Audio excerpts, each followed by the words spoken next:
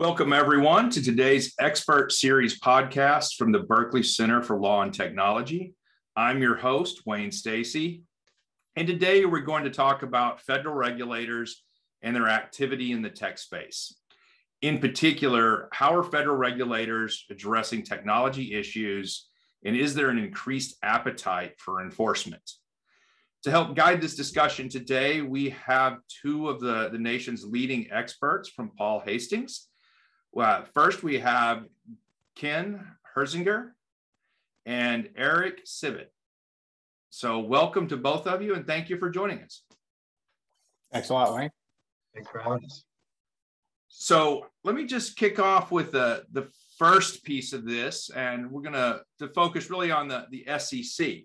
So on August 30th, the SEC announced actions against 8 firms for violation of the safeguards rule related to cybersecurity. What are the main findings of those actions that attorneys need to know about? Yeah, so these cases were actually the last 3 of a string of cases that have been charged since May 2021. Been a real uptick. And these cases were interesting because the SEC charged these firms under the safeguards rule, which applies to broker-dealers and requires them to protect investor data by putting in controls and policies and procedures. And what the SEC found, for example, is with respect to Cetera, that the entity's cloud-based email accounts of over 60 personnel had been taken over by unauthorized third parties and resulted in the exposure of their personal information, PII, of roughly 4,388 customers and clients. And what the SEC said, both in the various orders they charged, as well as the press release, is it's not enough to have policies and procedures to protect identifying information held by investors on your platforms, but you need to actually go out and put teeth to those policies and procedures and enforce them. And when you see red flags, you need to go out and stop the activity. The kind of the high level takeaway that I thought was most interesting is, one, it showed that there's a real tight working relationship right now between the OC, formerly OC, now the examination staff, and the enforcement staff. So this one bubbled up out of all of these actually bubbled up out of examinations. And then the other piece is that it shows the staff is getting more aggressive, not just about SEC regulation, but about protecting customer data itself, which is a little bit of an extension really beyond the rule and overall the securities laws, if you think about it, sort of starting to sway a little bit into the data privacy area. But that's kind of my overall take on these cases. Well, I mean, I think that's a great point, that when people think about the SEC, data privacy doesn't automatically pop to mind as something that they're interested in. I mean, are they just trying to get people in line, or do you see this as a long-term enforcement mechanism for them? Well, I think under the current new administration, so at least for the next 3 or so years, I think this is a longer-term extension. I think it's a signal of more to come. We'll see, what the next administration has to hold. But I do see them, and this is just one area of where the staff seems to be pushing the envelope on the regulatory authority. Is there enough guidance from them right now for the typical corporate attorney to understand how to advise their client? That's a great question. I think this guidance, the particular guidance, Reg SP, has been out for a while, but the enforcement staff is enforcing it in new and unique ways. So I think, it's not something that's been uprighting on the wall for a long time. And I think, most of the defense lawyers in this space see changes afoot, and I think are going to need to adapt to it, because I don't think the guidance has been crystal clear in the last couple of years on this sort of an issue. Well, if you were going to talk to companies about what they need to do with regard to cybersecurity at this point? What are some of the foundational pieces you would recommend they put in place?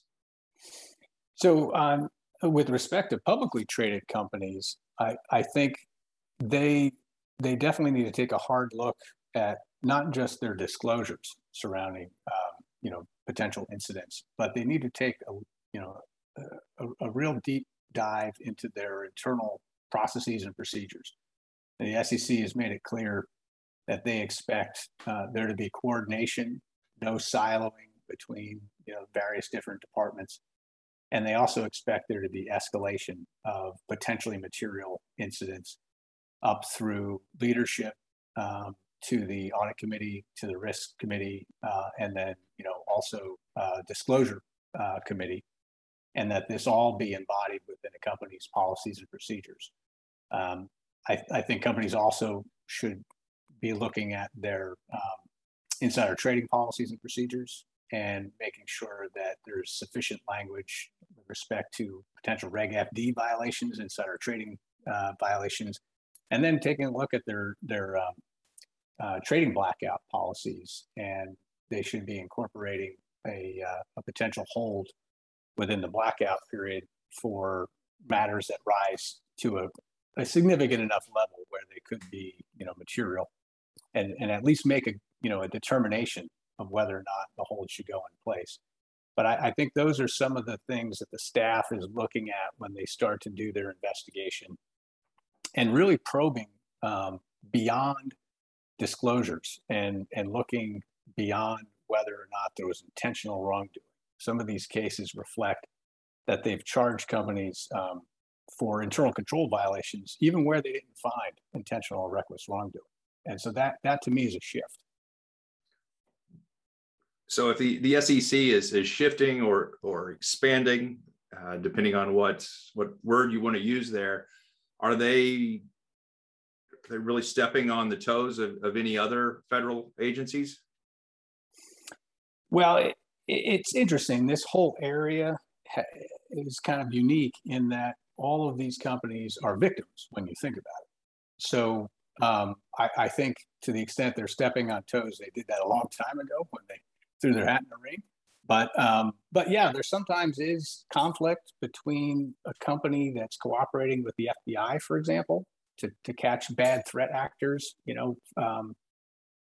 international threat actors, and then yet at the same time responding to a subpoena from the SEC with respect to the same incident. And because going forward, how do you see the interplay between these agencies? I do think that there will be more coordination, and there has been in the past, but I think there'll be more information sharing and more coordination because of the national security risk that goes on, and some of it will be geared at just solely protecting the client or the information holder.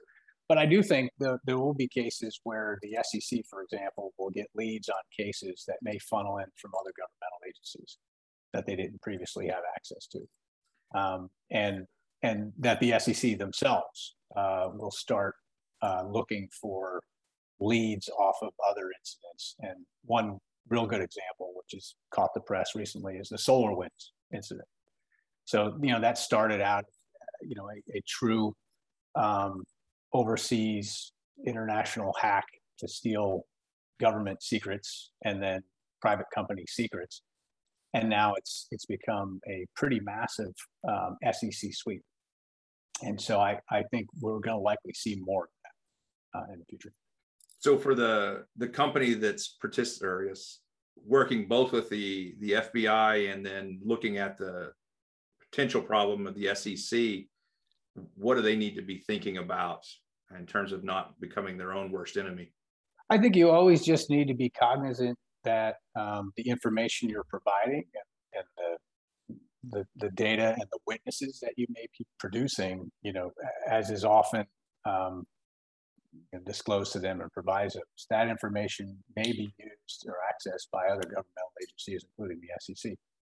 And so I think as you're preparing to respond to the other agencies or bringing in witnesses, you just always need to have that in mind, that the statements they're making could end up, in some other type of proceeding, including one ultimately against the company. Well, Eric, as we shift to a different area of the SEC, they're looking into the decentralized finance issues. It seems fairly aggressively. Can you tell us what's been going on there? I mean, I think there was a case in August of 2021 that got a lot of press, but where we stand on that right now? Yeah, absolutely. So DeFi, or decentralized finance, is interesting from a government perspective because it poses some special challenges. I think where you kind of take out the financial intermediary, it presents a lot of regulatory questions. Who do you regulate? How do you regulate? Right. And so there's been a lot of chatter from different federal regulators about how do we look at this DeFi phenomenon, which has grown explosively. And in August, we did see one case which the SEC brought an enforcement action, which was settled and was pitched as the first enforcement action involving DeFi, which is interesting, less about the specifics of the case and more about the desire to send a message. So a couple interesting things about it. I think one is that it was settled relatively quickly. So a lot of these enforcement actions are years in the works, right? And this is one that the relevant activity ended in February 2021 of this year. So this came out relatively quickly, which is light speed by typical enforcement standards. And it's interesting, mostly in the messaging by I think the desire to get this out, get it out there, and then the facts of the case. There are a lot of things, if you look at the specific fact patterns, which we would distinguish from, I think a lot of the DeFi projects out there would distinguish from the way their particular projects look. The Poloniex case itself, you said that a lot of people would try to distinguish on the facts. And as I look at that case, it seemed to have, maybe a stereotypical bad actor in it. What can the standard DeFi offer learn from the Poloniex case? Well, I think this is actually the DeFi money market case, which is the DeFi case. And there were allegations of fraud, right? And whenever there are allegations of fraud, the SEC and courts to a certain extent are pretty aggressive in how they interpret and apply rules, as opposed to some situations like the Poloniex case, where there wasn't really an allegation of fraud, right? But where something more you consider a technical violation, right? Where there's not necessarily an indication that someone has been harmed, but there are rules which the SEC expects to be complied with, which they allege haven't been complied with. So when you look at the SEC going forward, are they going to devote significant assets to getting involved in this space, or is this kind of a short-term attention span issue? So I think the signaling from the SEC, and now we have a lot of congressional interest in this area as well, is that they will continue to be fairly active. Obviously the SEC has a very busy agenda.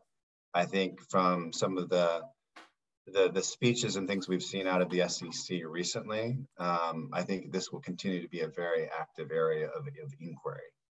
But it's interesting in that there's a lot of unsettled issues here, right? So one of the fundamental questions in regulating the space are like, how do you characterize these assets, right? So you mentioned the Poloniex case, where it was alleged that at least some of these assets were securities without ever specifying which assets were securities, right? And this has kind of been a common thing where they're saying at least some of these must be securities because there's so many of them, but there's never an indication of which specific assets are securities. And if you followed some of the testimony with the Senate Banking Committee, including yesterday, you still see a lot of uncertainty out there about guidance in terms of when is something a security, when is it not, and then derivative of that is how you regulate it. Well, so then this question goes to both of you.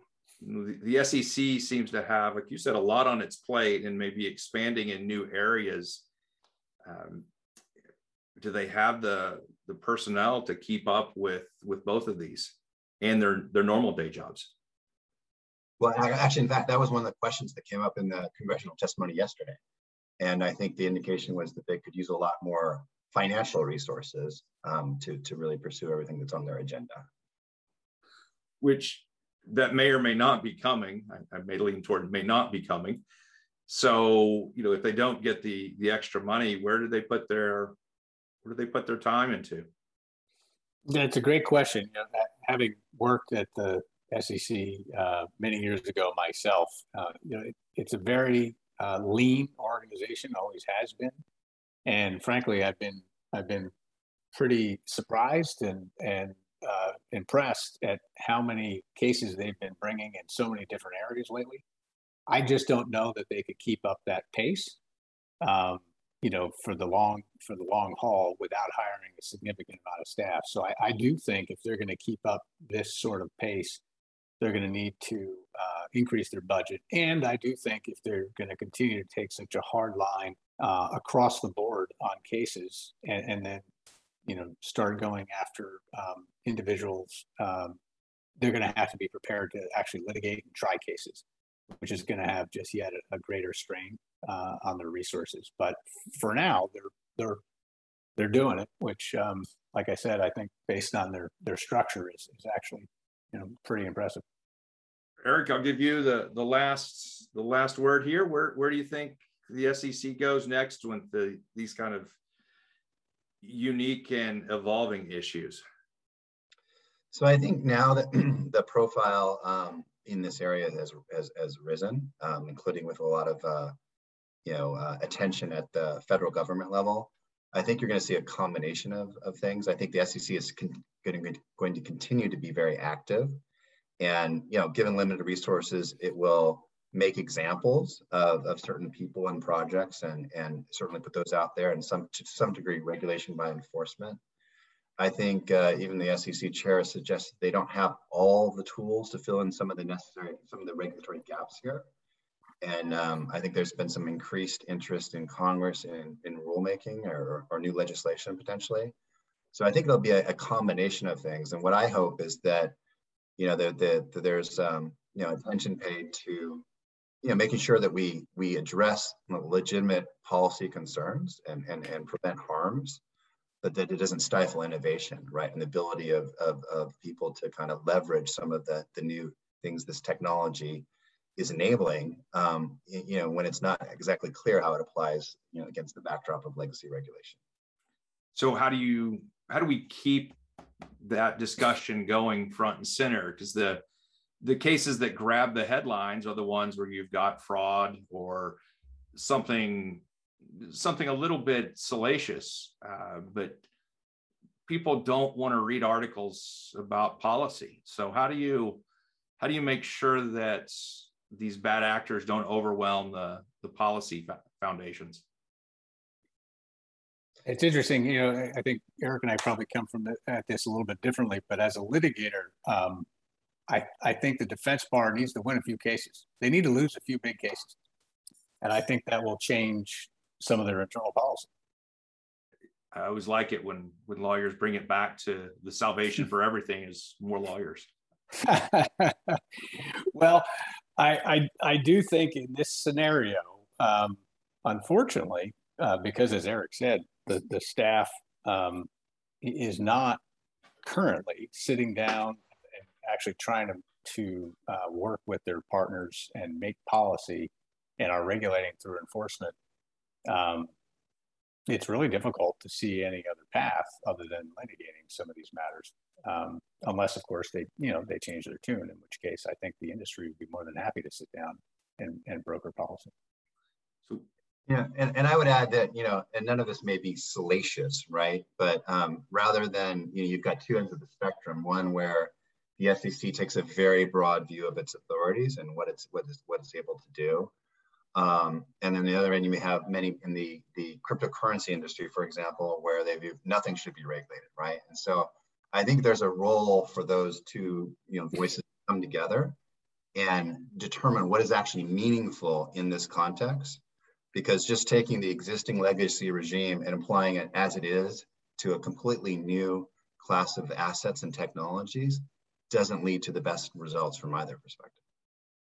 I think it's a great viewpoint, something to remember. If the SEC just gets to pick its cases that settle quickly, they will go down a particular path. They need to be pressed, and that's the defense bar's goal. So, and when I say salacious, I mean relatively salacious for SEC matters.